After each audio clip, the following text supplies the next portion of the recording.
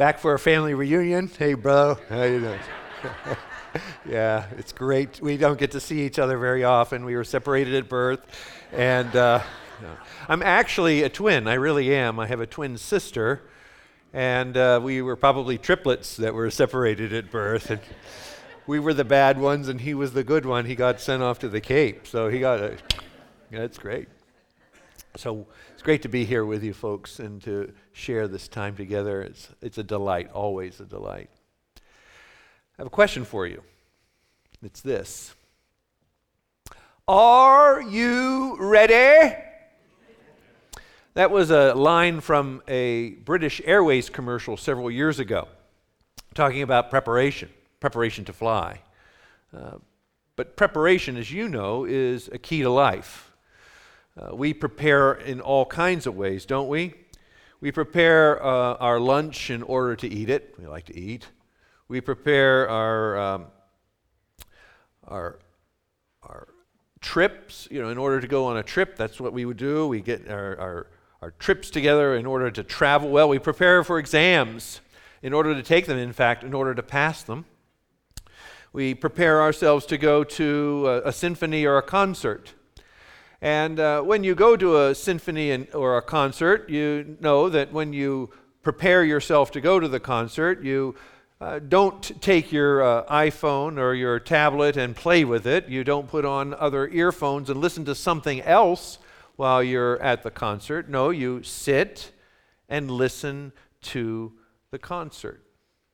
That's what you do. You sit in the seat and you listen. The question that I have for you this morning is how do you prepare to listen to a sermon? Are you ready to listen? Do you come and sit under the inscripturated word that is the Bible, and are you ready to listen? Are you ready? Because that's the question. That's the question that James bumps into in the text we're looking at today. That is, are we ready to listen to what God has to say to us through His Word? James is trying to deal with his readers as they listen to each other and listen to God's Word, and how that listening actually changes their lives. The text is found in James chapter 1. It's James chapter 1, verses 19 to 27. If you turn to that text, James 1, 19 to 27, look for, as I read the text, what is James telling his readers about what it means to listen to each other and listen to God's Word? What's he getting at here as he encourages his readers to listen to each other and listen to God's Word? Because it's something that he is saying makes a difference in one's life. And so turn with me to James 1, and I'll begin with the verse number 19. My dear brothers, take note of this. Everyone should be quick to listen, slow to speak, and slow to become angry. For man's anger does not bring about the righteous life that God desires. Therefore, get rid of all moral filth and the evil that is so prevalent, and humbly accept the word planted in you, which can save you. Do not merely listen to the word and so deceive yourselves. Do what it says. Anyone who listens to the word but does not do what it says is like a man who looks at his face in the mirror and after looking at himself goes away and immediately forgets what he looks like. But the man who looks intently into the perfect law that gives freedom and continues to do this, not forgetting what he has heard, but doing it, he will be blessed in what he does. If anyone considers himself religious and yet does not keep a tight rein on his tongue, he deceives himself, and his religion is worthless.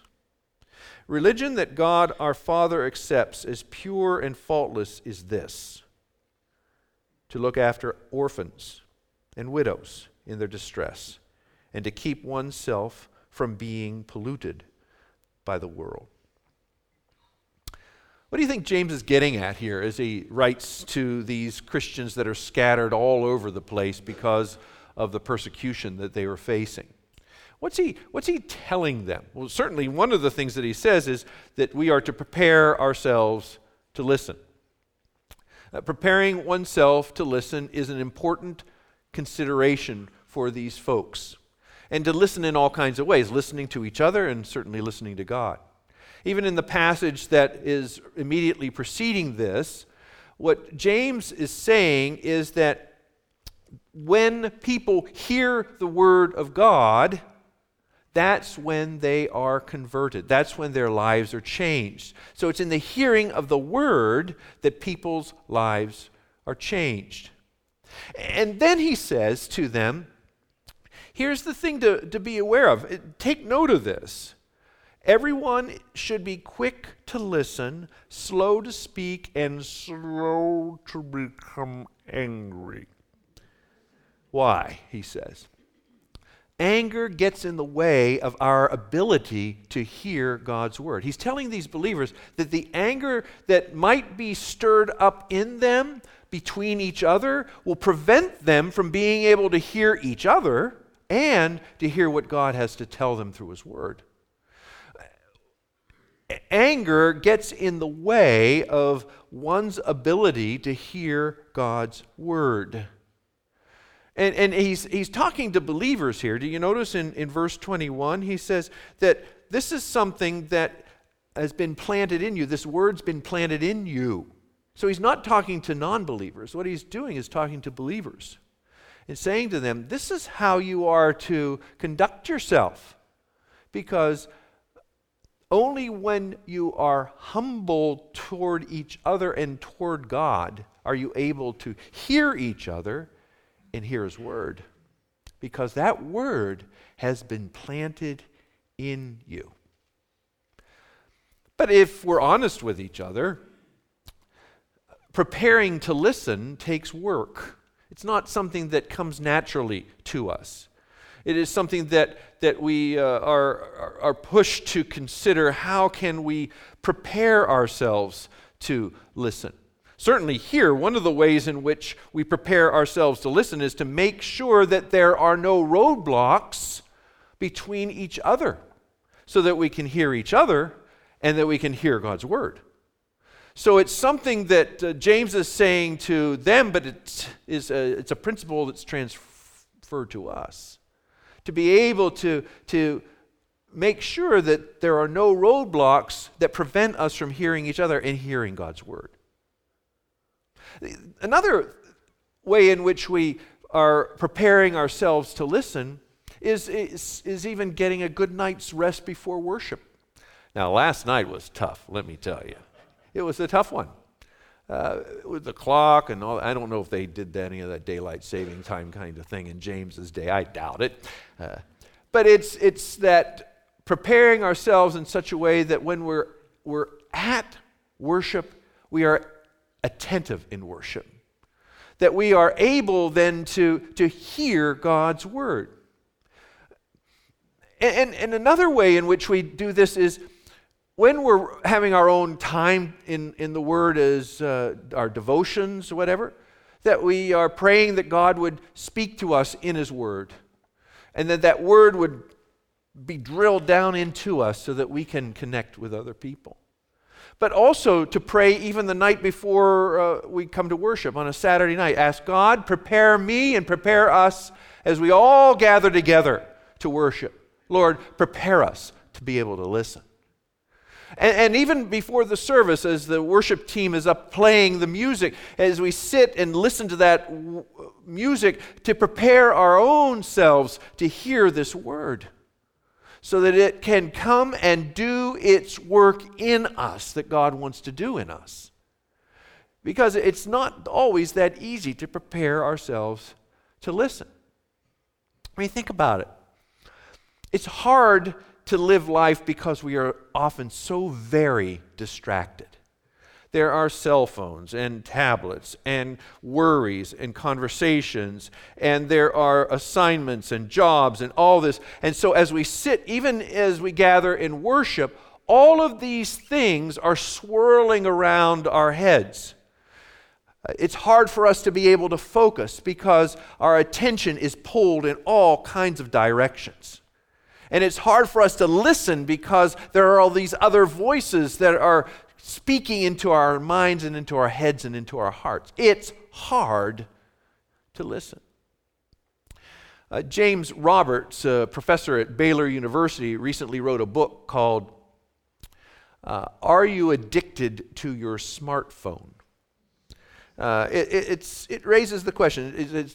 I think the title is Too Much of a Good Thing, Are You Addicted to Your Smartphone?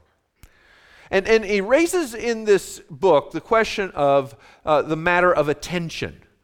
That is, are we drawn to our cell phone so much that even today I'd say to you, if your cell phone vibrates, ignore it. If the tablet beckons, don't pay any attention to it. Because one of the things that Roberts is saying is that sometimes we think we're pretty important. And that people need to get in touch with us right away.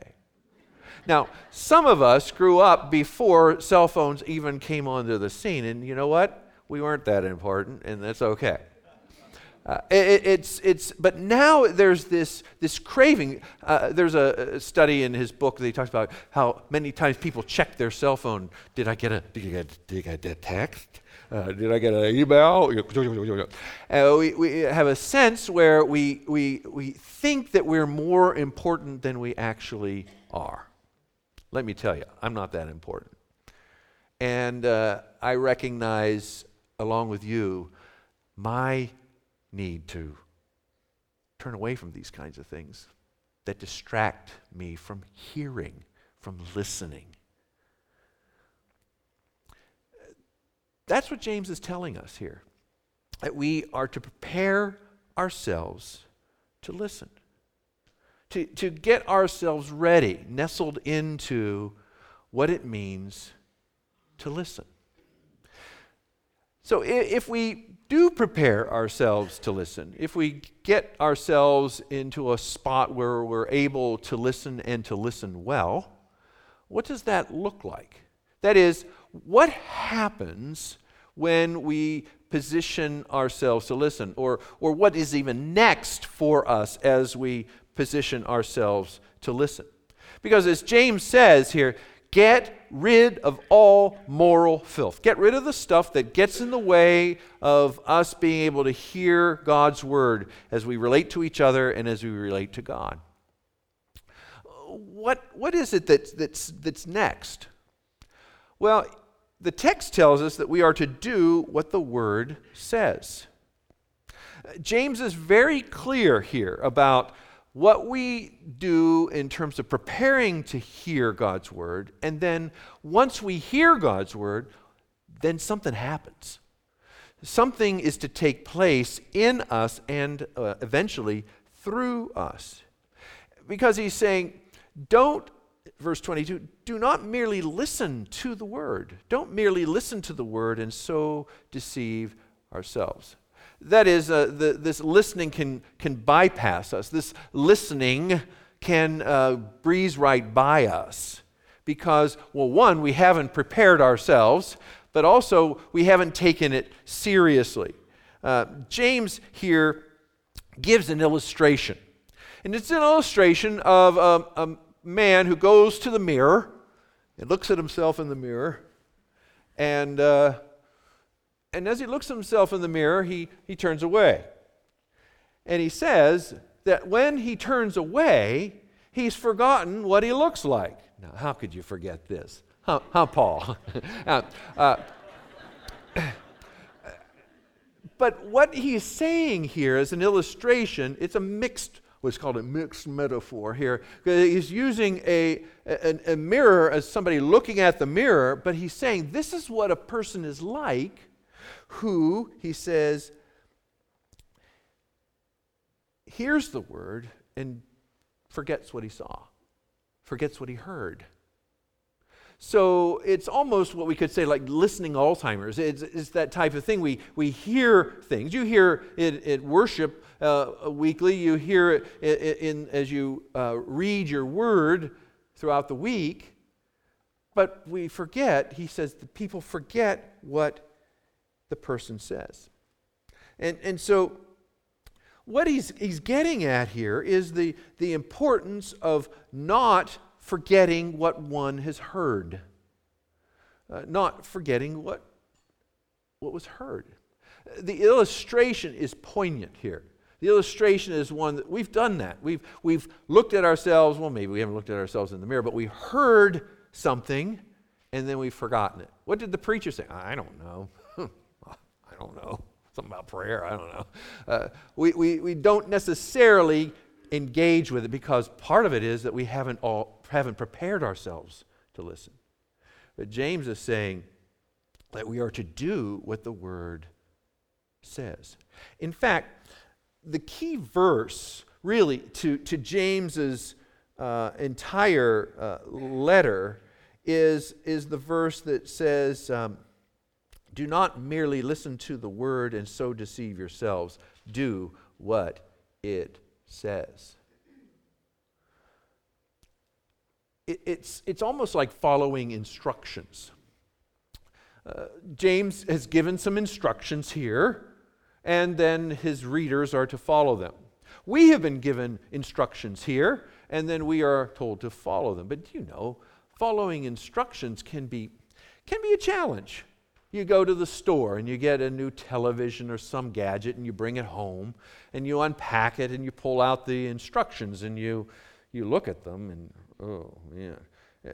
Sometimes they're tedious, complicated. My Honda manual is like a long, tedious novel. I could never repair my Honda.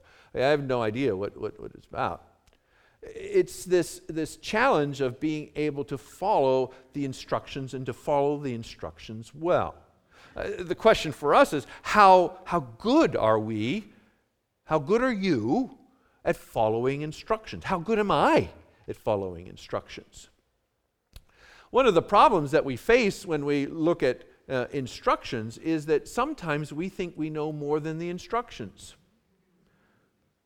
So you bring home your gadget or maybe a new bookcase or something that you're going to put together, and you wonder why all these pieces are left over after you've constructed your bookcase. They're still there on the floor, and you don't know why they're there.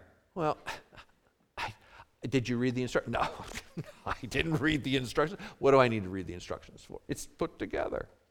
Oh, really? And sometimes what happens is that we look at the Christian life like that. We look at the Bible and say, oh, the Bible, yeah, oh, I know what that's all about. Be good, whatever. And we have these preconceived ideas of what the instructions really are. And so we ignore them. I know what the Bible says. Oh, really? We struggle with this, don't we? It's not easy for us, is it? Because we're told to prepare ourselves to listen. Oh yeah, okay, yeah, no, I got it. Okay, I got it. And then we are told that we are to do what the Word says. Okay, I got it. That's a little bit more of a challenge, isn't it? To prepare ourselves to listen is a challenge, but then to put it into practice, to apply it, is not always that easy. But that's what James is encouraging us to consider. He's encouraging his readers in that very first century and here in this 21st century. That we are to prepare ourselves to listen, and we are to do what the Word says. Okay, fair enough. So if we prepare ourselves to listen, and we do what the Word says, like we might have needed to deal with a relationship so that we can hear God's Word. We might want to be able to pray for us and others as we come to gather for worship on a Sunday morning? Okay, yeah. If we prepare ourselves to get ready to listen and we do what the Word says, then the question here for us as we wrestle with this text is, what's the result of this? That is, what happens when one prepares oneself to listen, when one does what the Word says? What happens here? Well, the text shows us this. This is really what happens. This is what happens in our lives when we prepare ourselves to listen and do what the Word says. It's this. Listening lets loose our lives. There's something that takes place here in us that is transformative. There's something that takes place in us that makes a difference. That listening lets loose our lives. James says here that in verse 25, but the man who looks intently into the perfect law that gives freedom and continues to do that, not forgetting what he has heard and doing it, he will be blessed in what he does. There's a sense of freedom and a sense of blessing that takes place. Now, freedom we get our brains wrapped around. Freedom, yeah, freedom. There's a sense where there's this, but blessing, it sounds so, well, we're in church together. And blessing sounds like a strange word for us. We don't generally use that word outside maybe these walls. Maybe in your house. I was blessed. But what does that mean? Well, remember, James is talking here about the relationship with each other and the relationship with God. I had a Hebrew colleague who taught Hebrew, and the word there for blessing, it means a vertical, he's called it a vertical verb, that it's a vertical relationship. And when you have a good vertical relationship, then you can have a good horizontal relationship. And there's a sense here, what James is getting at is he's constantly reminding them of the relationship that they have with God and the relationship that they have with each other. Reminding them again and again of this. And it is this not forgetting what one has heard that one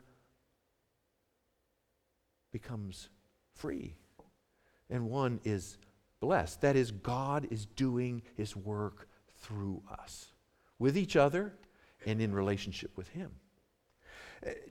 James gives an illustration here of what it means practically as far as the person's relationship with God and what that looks like in one's relationship with others. He says in verse 26, if anyone considers himself religious and yet does not keep a tight rein on his tongue, you see that? He does not keep a tight rein on his tongue. He deceives himself and his religion is worthless. The tongue is very important. And he's using a word here, and the word is alluded here to, is rein. It's talking about a horse. You know how riding a horse and the reins control where the horse is going. James is saying that one has the responsibility to control the reins of his or her tongue. So he's saying there are three things in which this is acted out in one's speech, talking about the tongue, holding the relation to the tongue, and then taking care of orphans and widows and not polluting oneself from the world. This is how one does this. When you are able to have this relationship with each other, the relationship with God, it shows itself in how you conduct yourself and how you live your life in reaching out to others. Now, here in this text where James is talking about widows and orphans, this was a time in when he wrote this when there were no social service agencies. The church was the social service agency. And the church took care of widows and orphans. Financially, relationally, even spiritually, emotionally. It raises questions for us. And how do we deal with people who are widows, orphans, How do we deal with our tongue? How do we deal with that? James is saying this is an important thing for us to think about, that this is what this looks like in life. Listening lets loose our lives. Our lives are free because of the way in which we conduct our lives, in relationship to each other, in a relationship with God. And that's something that we all want, isn't it? That is, we want to be able to listen so that listening will let loose our lives. I remember when I was a high school kid. I come from a non-Christian home. I don't know where Paul comes from, but I come from a non-Christian home. And I was brought into the church, a sweet country Baptist church in western Pennsylvania. That's where I come from. And this church took me in and nurtured me. And I was converted about age 14. And our pastor left, and we got an interim pastor. And he was a professor at a local Christian school.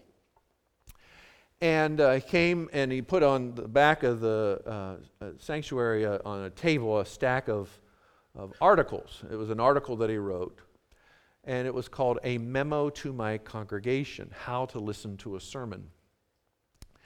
And this was over 40 years ago that he came, but I'll never forget what Dr. Farah was saying.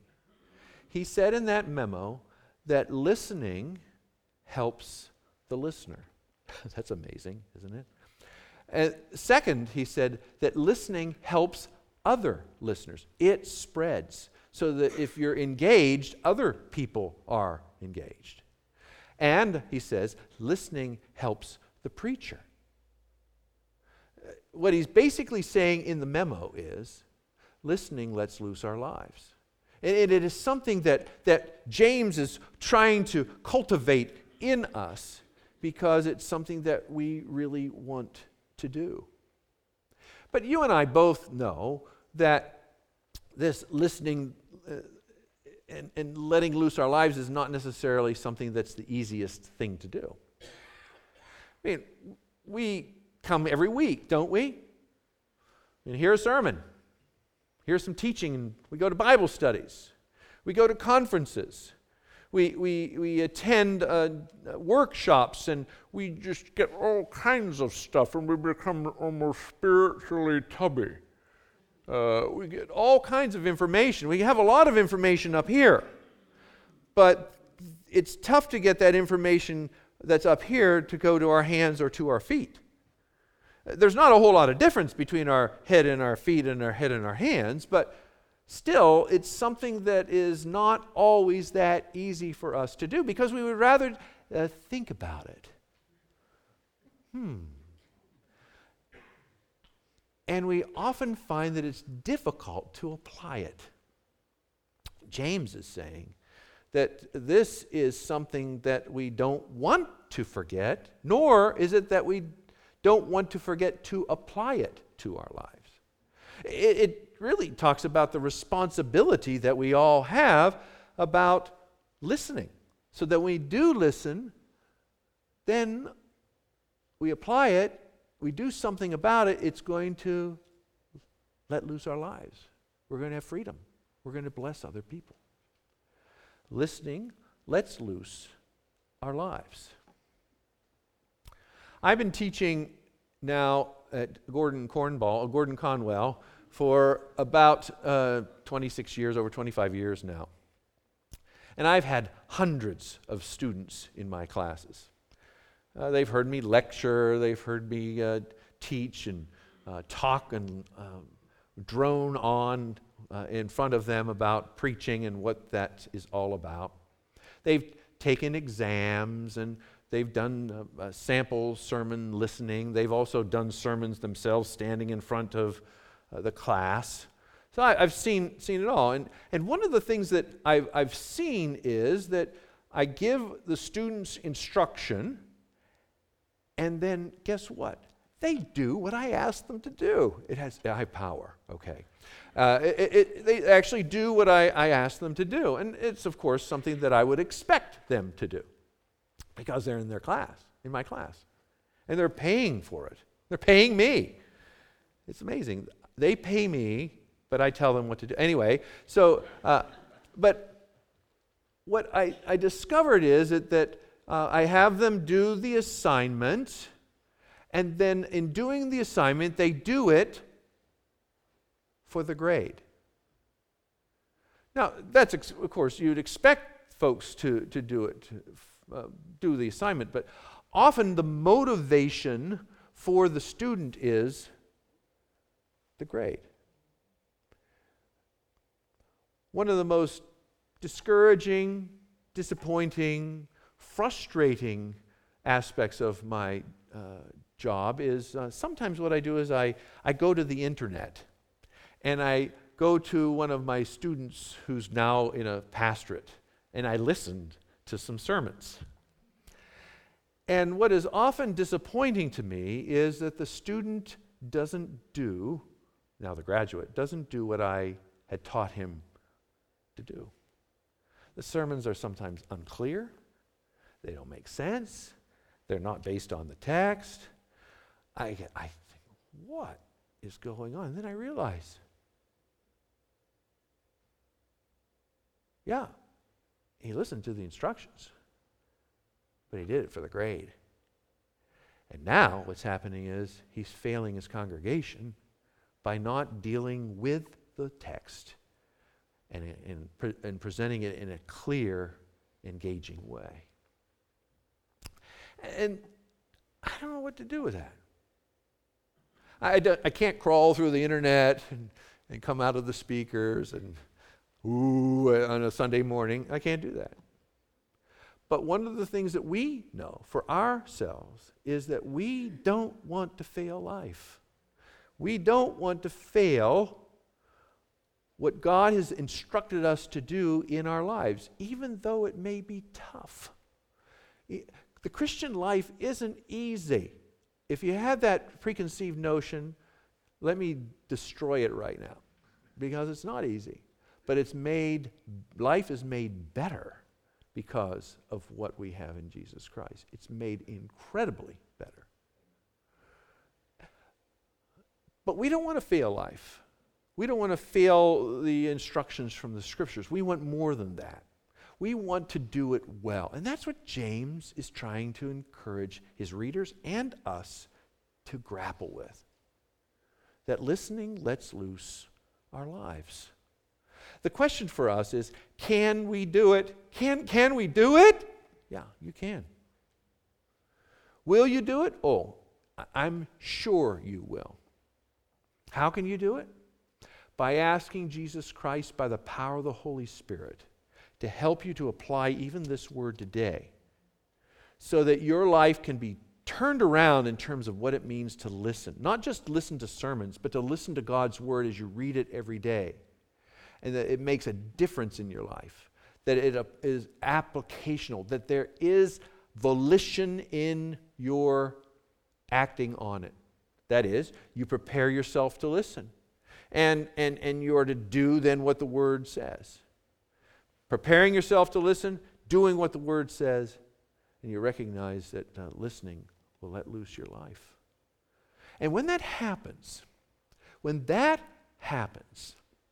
not only will you be transformed, not only will you be free and blessed, but you're going to see that take place in your engagement with other people as well. Because you have a new perspective on what it means to engage with God's word. It's listening and doing. That key verse to James. Because, brothers and sisters, listening lets loose our lives. Will you pray with me, please?